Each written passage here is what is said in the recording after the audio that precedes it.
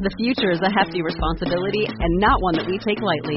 But then, taking things lightly has never been what Hefty is about. That's why we've created the Hefty Renew program that turns hard-to-recycle plastics into valuable resources like park benches and building materials. To participate, simply fill up an orange Hefty Renew bag with accepted items, tie it up, and drop it in with your regular recycling. That's it. It's that easy. It's time to rethink recycling with Renew. Particular valued resources may vary by geography. More info available at heftyrenew.com. You're listening to Red Leg Nation Radio, the official podcast of redlegnation.com.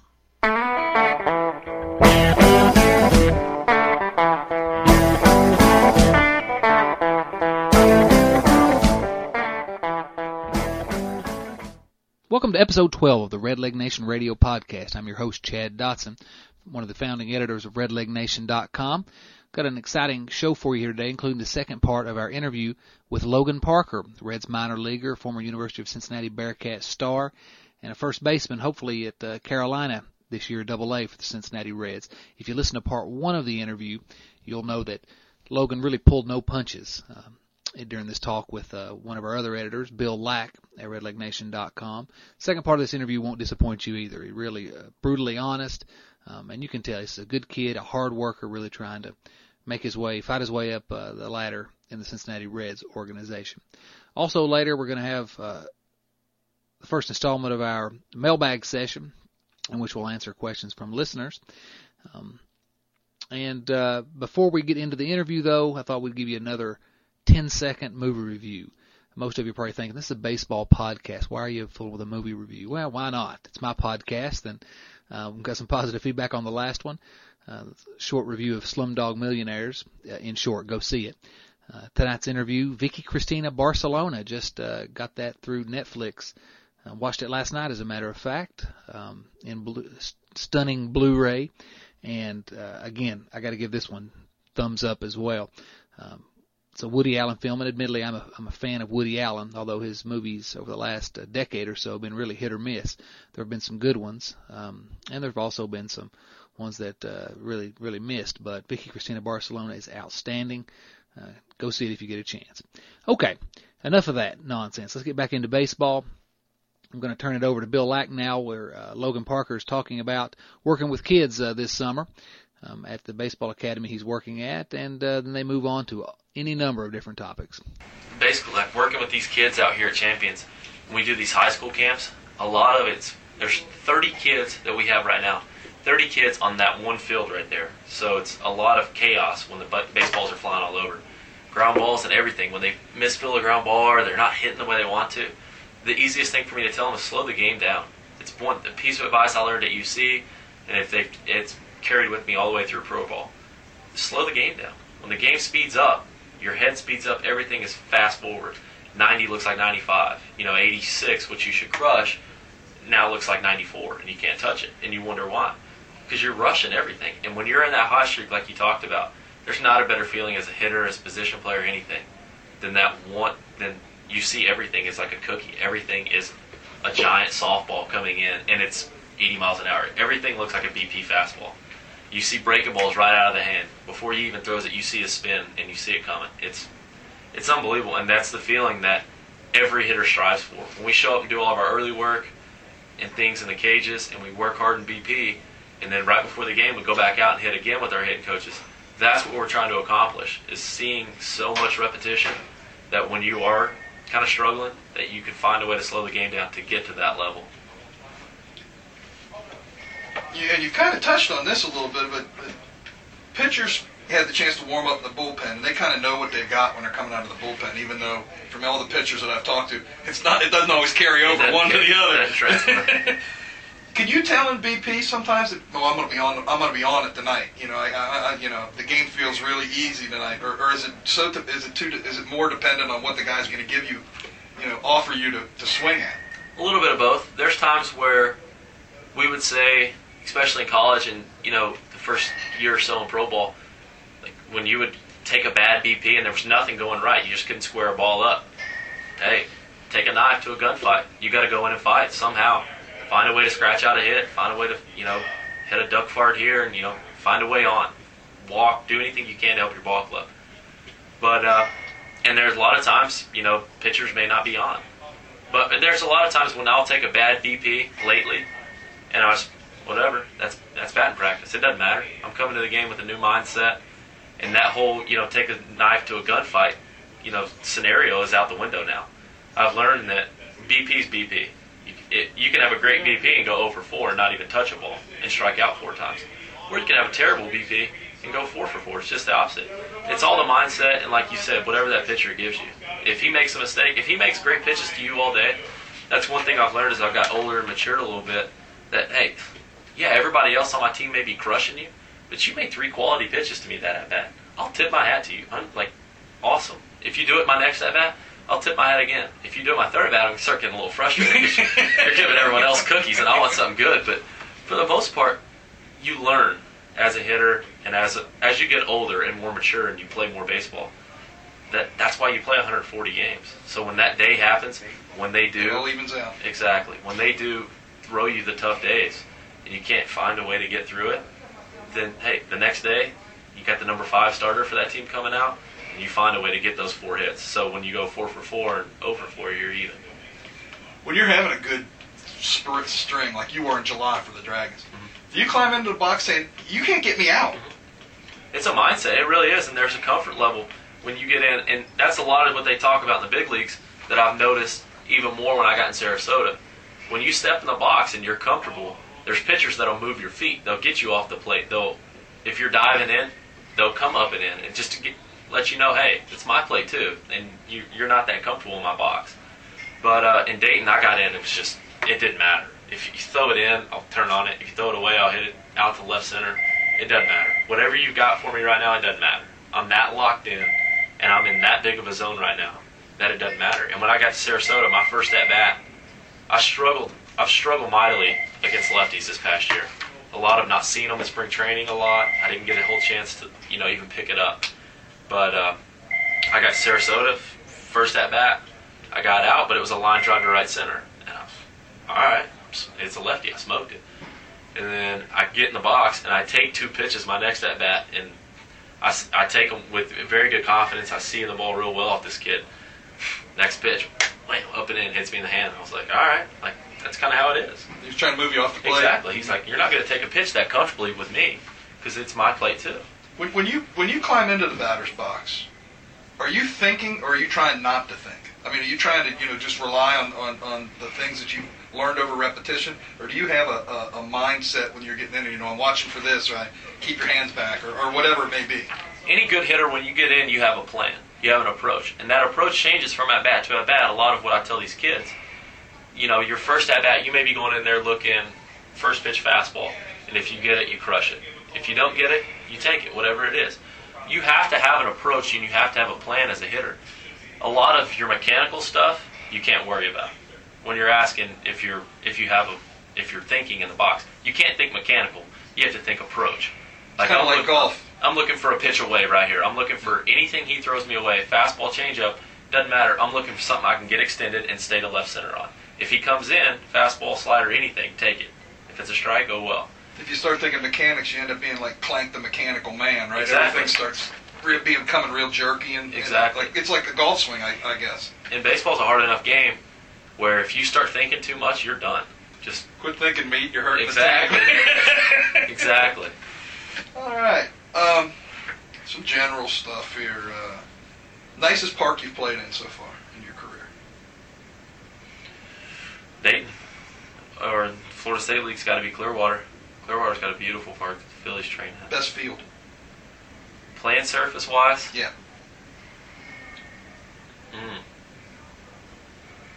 Dayton. You talk about the different coaches in the Reds organization. Is there a team philosophy, a Reds organizational philosophy for hitting? They try to implement it to a certain point. Each player has a different swing, so not everyone's going to look the same. Nobody does. But there's a thing that, especially as you get older, you play for runs, really. If you need to move a guy over, move him over. Find a way to do it. And there's, they keep charts and stats on that too when, it's a failed situation and they write that down. And that goes in the books and then, they come back and talk to you. Hey, what happened? these past 2 games, yeah, you haven't hit, but you haven't done anything to help the ball club either. You haven't moved a guy over. You haven't hit a sac fly. Like, what's up? What's going on? You failed in a runner at third and less than 2 outs. You didn't even put a ball in play. You struck out. What happened? And there's a lot of a situational and a fundamental thing that goes into it. Who comes to you with that? Is it the hitting coach? Mm-hmm. And they come to you and say, dude, like, here's the numbers. I got it right here. I've kept a chart on it. What is this? Like, you have nothing else to say, but I'm trying. I mean, but a lot of the times is you're not trying. You're not focused in. What they're trying to implement is runs are very important. You have to find a way to get runs. If you're not hitting, find a way to help your ball club. Move somebody over, score a run, do something. Hit a weak ground ball to second base with a runner on third with 1 out. You got an RBI and a ground out. Your team scored a run. So there's a lot of the team coming to you saying, how are you making us better right now when you're struggling? Find a way. You've had 3 different hitting coaches in the Reds organization. And you talked about Darren Braggs in Dayton, and I can't remember the guy's name in Sarasota. Jackson. And tell us about how they're different and how they're the same and what each one of them kind of taught you. Do they teach you, do they focus on different things? Bragg is a lot of the mental game of hitting, really. There's no better way to put it. Everything he breaks down is mental. He does your mechanical stuff, like I told you, he got me with the toe tap and the high finish and everything. But once that's taken care of... Is that to keep your weight on your back foot? It's to keep my weight from not flying way out in front of my... Just getting out in front of the... Right. Okay. Keep my chest behind the baseball and behind my front leg. Okay. So a lot of his stuff is mental. Especially, he's unbelievable at... Which I think now he's our outfield coordinator or something. But he is unbelievable at throwing something else at you when you're going good. Like we talked about those times when the ball's slowing down and everything's... He'll sit there and throw something else at you. Say, hey, think of this. Try this right now. Like, while you're this locked in, this will help you. Stay locked in. And he's very good with mental things. And about, when I tell you, like, having an approach, walking up each at-bat, he'll come up to you and say, hey, what did he do to you last at-bat? I'm like, well, first 2 at-bats of the game, change up. He's like, well, said change up. If you get a fastball, oh, well. He's going to go back to it because he got you out the first 2 at-bats. He's going back to it. First pitch, change up, bullet. And then you get on first or you get on second. He's coaching first. He's got this little grin on his face, like, told you. And you just want to walk over, shake his hand, and say thanks. I mean, that's what they're there for. Jackson, very, very big on almost a quality repetition. Loves for you to get in the cages. He's always there to help you early work. As is Bragg. I'm not saying that Bragg's not. But always there and always willing to say, hey, let's set this down and let's try this. If you're struggling, it's not so much mental with him. It's all physical. Let's tink this in your swing. Let's change this a little bit. Not a ton. Let's change something to make it work. Looking at your game-by-game results, you look like you could make the argument that you're a streak hitter. Mm-hmm. Is that a fair thing, or are all hitters streak hitters? Everybody's a streak hitter. That's why I said earlier we play 140 games. If guys if guys were continually hitting great, then they wouldn't be in the minor leagues anymore. They'd be in the big leagues. What's your biggest strength as a hitter? Patience, plate discipline, knowing the strike zone.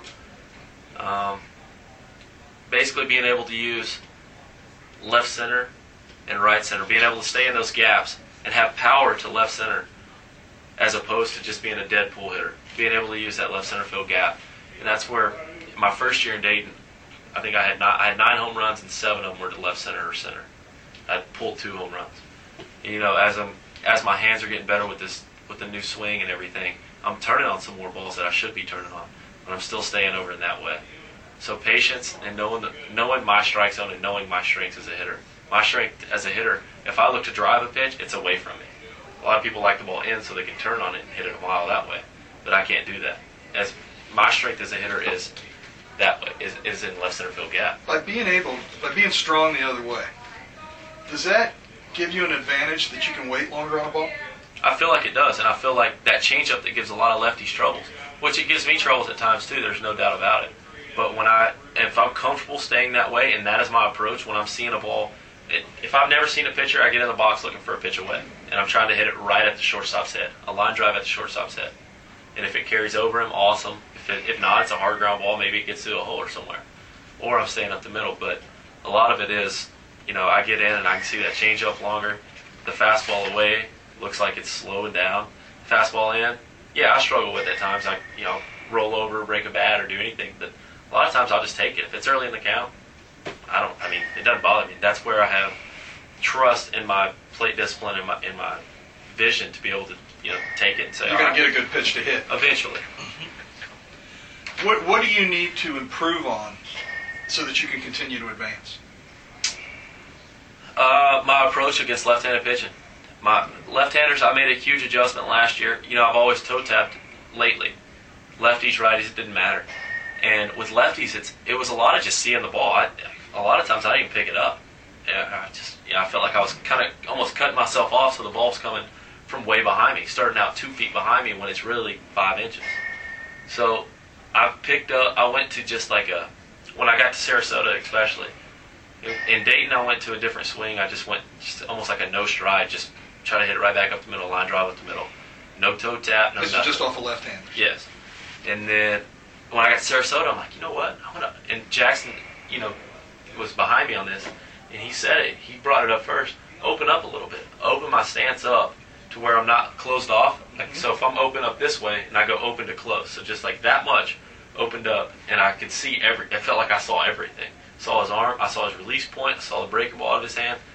And in Sarasota, my numbers weren't as good as they should have been against lefties, but there were a lot of balls in there that I smoked that just weren't, they were caught, and it just weren't a base hit. It didn't work out. When you were talking about opening up, are you just talking about moving the shoulder or moving the leg? No, I move my front, instead of being like this when I'm toe tapping, I'm parallel to the plate. Right, and then now I'm just opened up, 3 or 4 inches to my front foot, and I kind of open my shoulders a little bit, just turn a little, almost like Carlos Delgado kind of opens up and his front foot's open, but he does it against everyone. I'm just kind of doing it against lefties because I open up, now I see everything that they have, and I felt like that was unbelievable improvement. I could see the pitch that I struggle with a lot against them is that breaking ball that goes down and away because it starts at me, and I'm like, oh, that's a strike. I can hit that. And then by the time I commit my swing, it's down in the dirt in the right-handed batter's box, and I look ridiculous doing it. And I never could pick it up, and I never could lay off of it. And now if I see it start at me, I'm like, that's going to be a ball. And I can sit there and see it the whole time and wait on it. Do you look at your numbers during the season? Everyone does. How do you look at them every day? No. If I hit a hot streak, I'll try not to look at them, but they're posted in the dugouts. In every dugout, we have their stats, their pitchers, our stats, our pitchers. So you have to make a conscious effort not to look at them. Yeah, they're there. They're right in front of you. And if they have somebody on their team that's hot, it's highlighted. And if somebody on our team's hot, like our starting pitcher is always highlighted that day. Matt Klinker starting, cool. He's highlighted. There's his numbers all the way across the board. And then ours, if we have a hot guy, he may be highlighted. So if anybody who says they don't look at their numbers during the season, they're blind. I mean, they're right in front of you. They're in the clubhouse. They're in the dugout. They're making a conscious effort not to look at their numbers. Exactly. What numbers do you look at? I mean, what tells Logan Parker that he's playing well? I mean, OPS, that kind of thing. I mean, that's yeah. But I mean, does your walk strikeout ratio mean a lot to you? It does to a certain point. If I'm basically my on base percentage is huge to me because if I'm getting on, then I'm finding a way to help. If I'm struggling at that time, I'll still look at my on base percentage and say, well, I was 0 for my last 3 games, whatever the numbers are, 0 for my last 3 games, but I have 4 walks. I found a way to get on. In 3 games where I haven't had a hit, I'm on 4 different times. Or I've been hit by a pitch, which doesn't happen much. But any way I can. Yeah, I'm scared of the thing. If I look at batting average and on base percentage. 2 easiest things for me. RBIs as well. A lot of, especially lately, when I got back to Dayton, one thing Bragg always talked about was, he's like, man, you got to drive in runs. You're a first baseman. You can hit for a high average. You hit for a lot average, which is great. You have decent speed where you can steal bases. Great. You need to drive in runs. So when you have somebody on third, really cash in on that opportunity to hit a ground. Here, roll over a ground ball. Your batting average goes down 2 points, but you get an RBI. And that's what they look at with first basemen and corner outfielders and corner position players, catchers and everything. Your power numbers.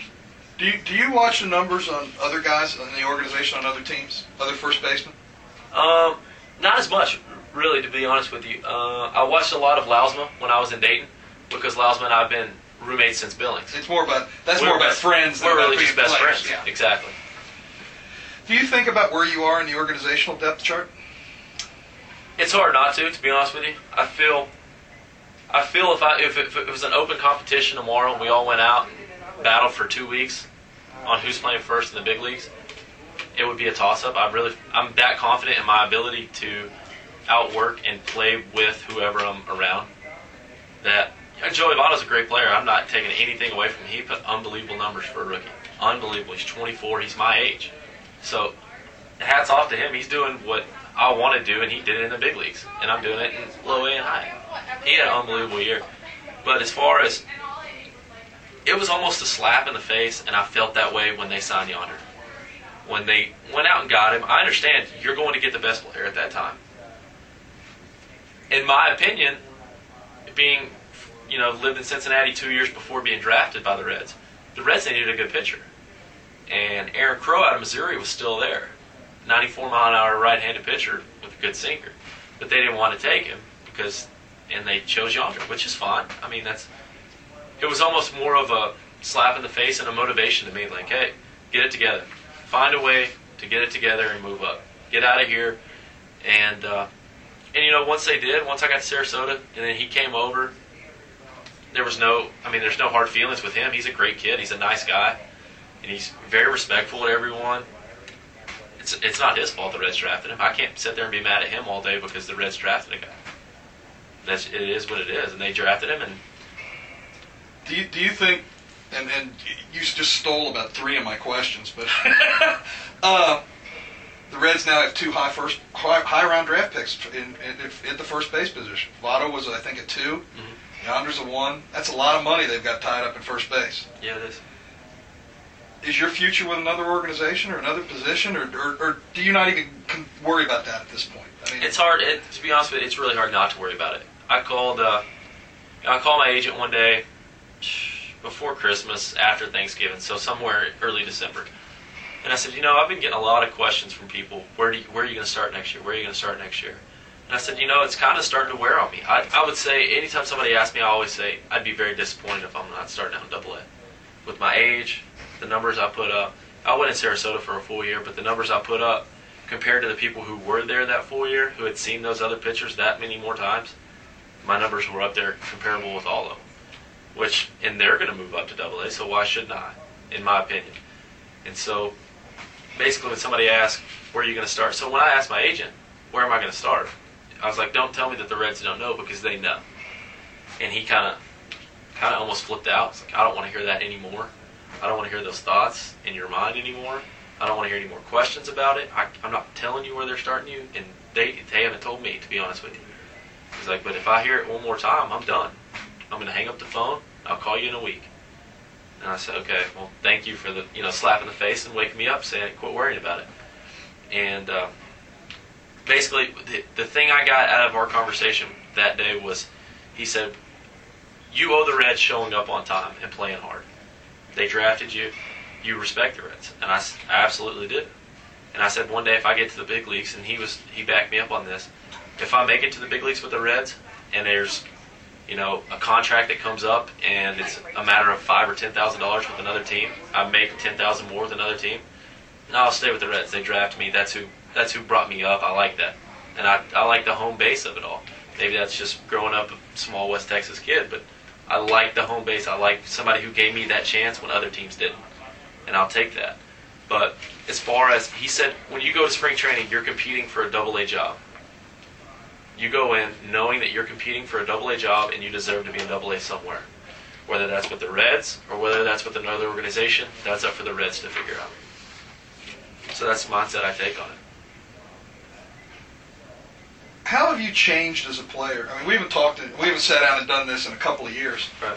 How have you changed as a player in the 2 years since we sat down and did this? I mean, you were just coming out of Billings then before you played your first year in Dayton. How are you a different player than you were then? I've learned, like I've told you, I talked that first year a lot about learning how to take care of yourself and, watch what you eat and things. I've really just matured as a person. As a player, basically just taking better care of myself. I'm down to 210 pounds. I can't get anything above it. They want me at 220, and I called our strength coach and said, dude, I can't put on any more weight. I'm eating better. I'm working out harder. And he said, well, as long as you're stronger, don't worry about it. Yeah, it's not like they want you working out at Taco Bell. Right. I was like, the first couple of years, I ate out all the time. And now, really it was a money issue. I just ate at home. I made my own meals, and, worked out hard, took better care of myself. But as far as a player, I would say taking better care of myself and just knowing the game more. I've learned more about being around other guys who've played in big time college programs. We've all played pro ball now for 3 years. There's a lot that you learn, and you sit there and you pick like your manager and your hitting coach's minds about things. And in spring training, you get all these. There's people who come back out and talk to you. Like Eric Davis came out this year and talked to us. It's a lot about knowing the game and knowing, like I said earlier, when he makes 3 quality pitches to you that at bat, tip your hat to him. Hey, awesome. And don't get so frustrated and down on yourself when you make a mistake. Just know that it's part of the game. And if everybody was perfect, that's why if you hit 300, you're awesome. 7 out of 10 times you're going to get out and still be a great baseball player. What do you know about the baseball profession that you didn't know a year ago? It is a business, and I understand that. And with a lot of it got kind of like I said earlier, slap in the face. Hey, we're going to get somebody else. We don't know if you're healthy. We don't know what the deal is with you, if you're our future or not. But we're going to get somebody else. It's a business, and they have things they need to look out for. They're trying to, just like I'm trying to put food in my own mouth and keep a job and, make it to the big leagues and be famous and, basically play a game for my job for the rest of my life. They're trying to put food on the table for their family. They have a job too, and their job is to draft the best people and put the best people out there that they can. And, basically, like I said, it's just, there's nothing else that I can say, but it is a business.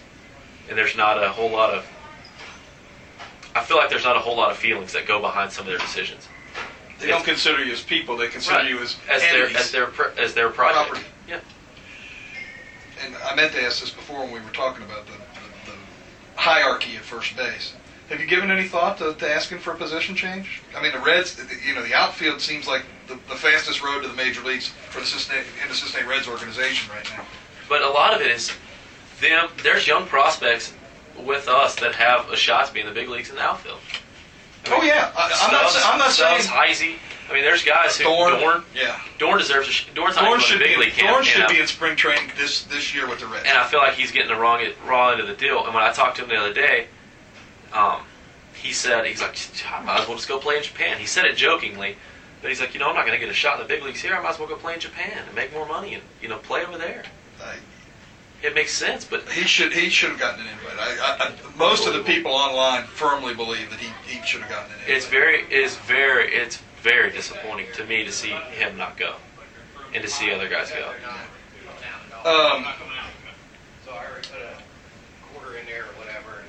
I've asked about the position change. I actually didn't ask. They said when I left spring training, they asked if you ever played it, or when I left the season, Sarasota. My manager and hitting coach both said, "Hey, have you played outfield?" I said, "No, not for a while." But when I was first getting looked at out of college, other teams had me taking infields and stuff in the outfield. A lot of the other organizations that were wanting to draft me had me playing outfield. And they said, "Well, I think you should get an outfielder's mitt. You can run well enough. You have good enough hands.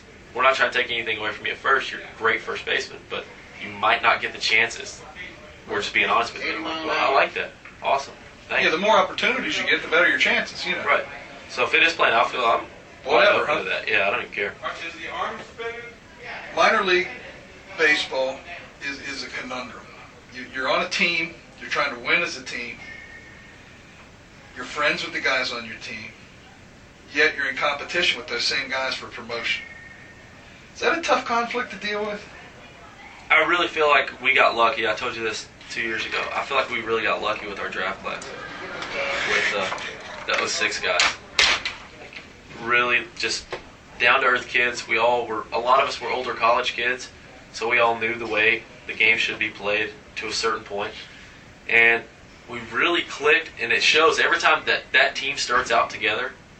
Billings, we all started out in Dayton. It's a dominant team. We really put together good numbers. That's first hand in Dayton last year. Unbelievable. Until they split us. Yep. And once they start taking key stats, they take Vallejo away, we lose our shortstop, and then we're like, whoa, here we go. He's our 3-hole hitter and our shortstop. So when they have us all together at one point, we really got lucky as a team, as a draft class. Awesome. So as far as competing with those other people, yeah, there's friendship, and yeah, it's hard. But when those guys get promoted and you don't, it's almost like, well, they deserved it. Kids putting up good numbers. How far into the season is it before you start thinking about promotion? Like, you're assigned to X team, and I mean, is it a month before is it 2 weeks, or does it? It varies. It really does. If somebody, a lot of it is, the sad thing is that if somebody ahead of you gets hurt, then... You mean up the chain? Yeah. Somebody in AA gets hurt and you're in high A, guess what? You're going to AA. That's just how it works. And that's the good part about the game, if you're not hurt. And like with my situation, I was the one that was hurt. So Lausma stepped in, and when I was in Dayton, he was putting up great numbers in Sarasota. So I didn't have that big of a complaint, except for saying, well, I played first last year ahead of him, and when I'm healthy, I'm better than him. But right now, I'm not healthy, and that's what I'm trying to do. Once you start thinking about promotion, I mean, how much do you think about it? Do you think about it every day? Do you think, once a week, whenever it occurs to you, or is it like up in your mind every minute? We talked earlier about my grandpa, and that was where I try not to think about it, but when I got on the phone with my grandpa every night, he'd be like, well, they got to be calling you up soon. These numbers just can't go ignored. I'm just thought in 4 weeks you ought to be up 4 levels. I'm like, Papa, I'm not going to the big leagues tomorrow. He's like, well, you'll be there one day, but I think you should be in Sarasota right now. I'm like, Papa, it's not up to me and you, believe it or not, or I'd be in AA right now. But he was the one who brought up promotions a lot. He really was. So that's what got my mind on it. When I would try to stay away from it, I'm like, Papa, I try not to think about it. He goes, good, let me think about it then.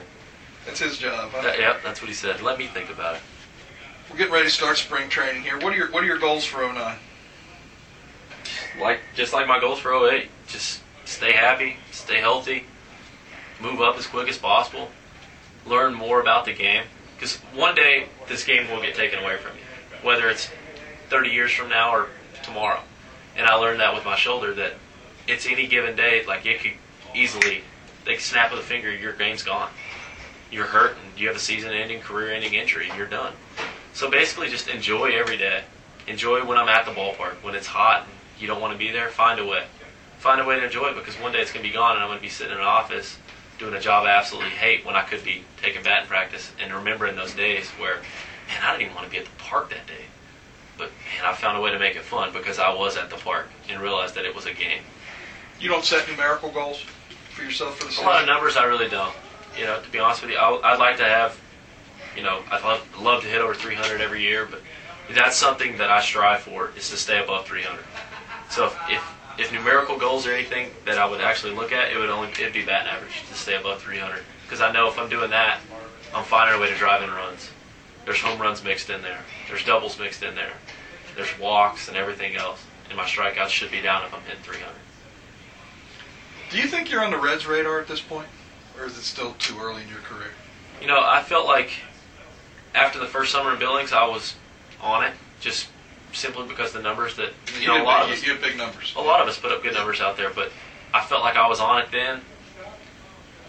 Slipped off of it a little bit in Dayton, but got back on it once I got hot and figured out a new swing.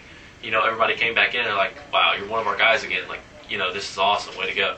And then when I got hurt, I felt like literally just face of the earth, I was done. And that's what I talked about, saying, any day it could be over. But I felt like when they sent me back to Dayton, I was just another guy who was healthy and they needed to fill a roster spot. So I go to Dayton. And I felt like I was just another guy to them. And I didn't like that. I don't like being known as just another guy in the organization. I'd like to be known as one of their guys. Somebody they stick up for, somebody they look out for, and somebody they want to promote when they're actually doing well.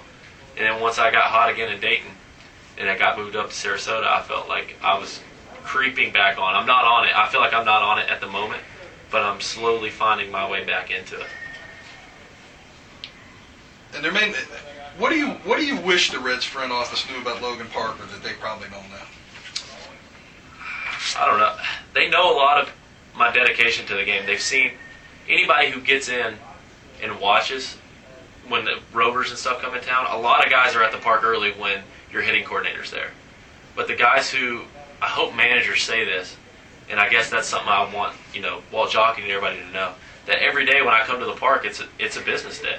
I'm not coming there to completely joke around, and I'm there. I treat it like a job. I'm at the park. I'm usually one of the first people there every day. 1:30, at the very latest 2 o'clock. I'm there. I eat my lunch there. I watch TV there. I get my early work done before most people even get to the field. Then when they come get their early work, I go sit and I listen to what they're saying, what our hit coach is saying to that kid, because maybe I can learn something from what he's saying. I can apply that to myself. I walk out and I leave and go take batting practice. Basically just the love of the game and my dedication to being there and treating it as a job and treating it as something that I'm trying to do to get better, to move on. Are you more or less confident about getting to the big leagues than you were when we talked 2 years ago? Not the same.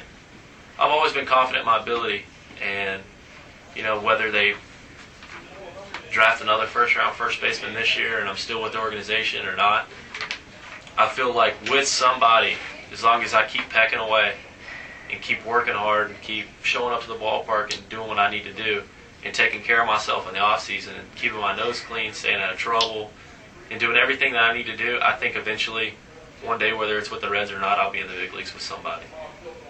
Okay, 2 more non-baseball related questions.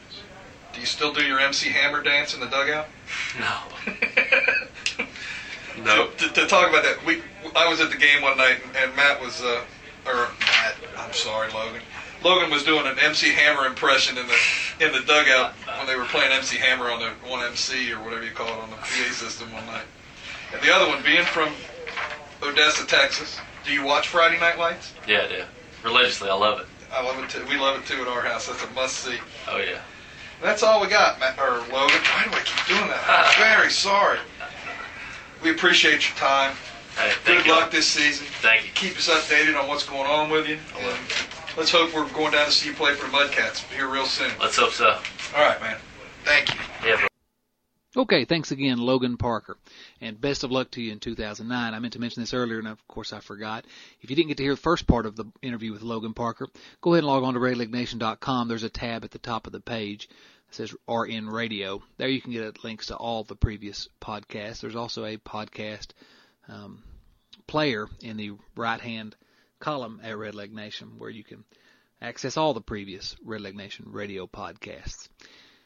I want to, in addition to thanking Logan Parker, I want to thank Bill Lack for his work on that, but I also want to thank our other 2 Red Leg Nation Spotlight players, Matt Klinker and Tyler Stovall. If you've been listening to Red Leg Nation Radio over the last little bit, you'll know this is the last interview of the 3 that we've had with our Spotlight players. We wanted to touch base with each of them in the off season, see how their preparations were going for 2009. And I think that if you have any interest at all in the Reds organization, you really enjoyed these interviews. I know that we've enjoyed them, and I know the Bills enjoyed actually conducting the interviews. So thanks to them. Next week we're going to get back to hopefully a roundtable discussion. We'll see who's going to be available on that.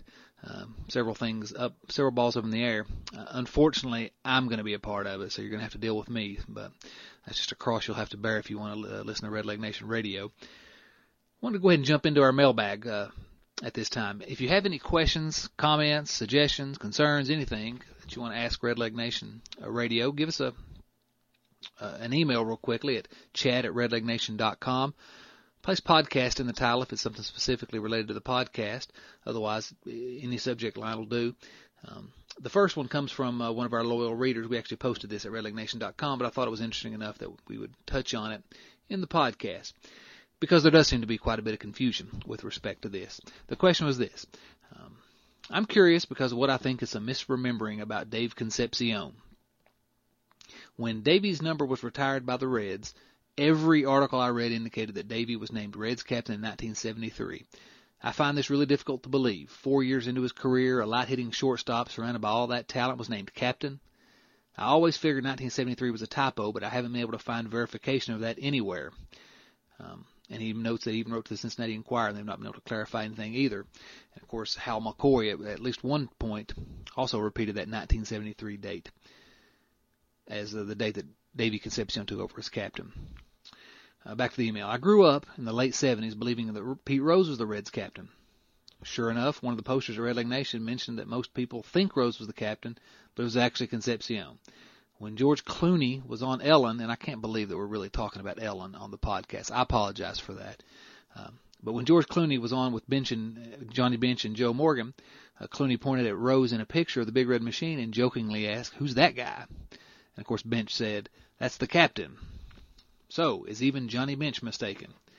Well, This is a subject we've actually discussed a couple times at Red Leg Nation, and a lot of confusion because even the Reds' own website, Reds.com, lists Dave Concepcion as the captain in 1973, which is bizarre. Red Leg Nation contacted Greg Eckes, Reds historian, curator of the Reds Hall of Fame and Museum, and this is the definitive answer we got on that. Pete Rose was actually named the Reds team captain in 1970, and he did retain this title until his departure after the 1978 season. Dave Concepcion was named team captain in 1983. That's the way I remembered it. And he served in this role until he retired in 1988. And then the most recent team captain was Barry Larkin, of course, who became captain in 1997 and remained so until he retired after the 2004 season. So there you go. There's your answer to that very important question of Reds history. Thanks again to everyone for listening to the podcast. We're going to go ahead and wrap it up right there. Be sure to tune in here in the next few days. We'll have another podcast for you. Again, if you got any questions, comments, concerns, suggestions, email them to us, chat@redlegnation.com. Be sure to check out all the previous episodes of redlegnation.com using the RN Radio tab at Red Leg Nation. Or you can subscribe, as always, through iTunes. That's all for this week. Thanks again.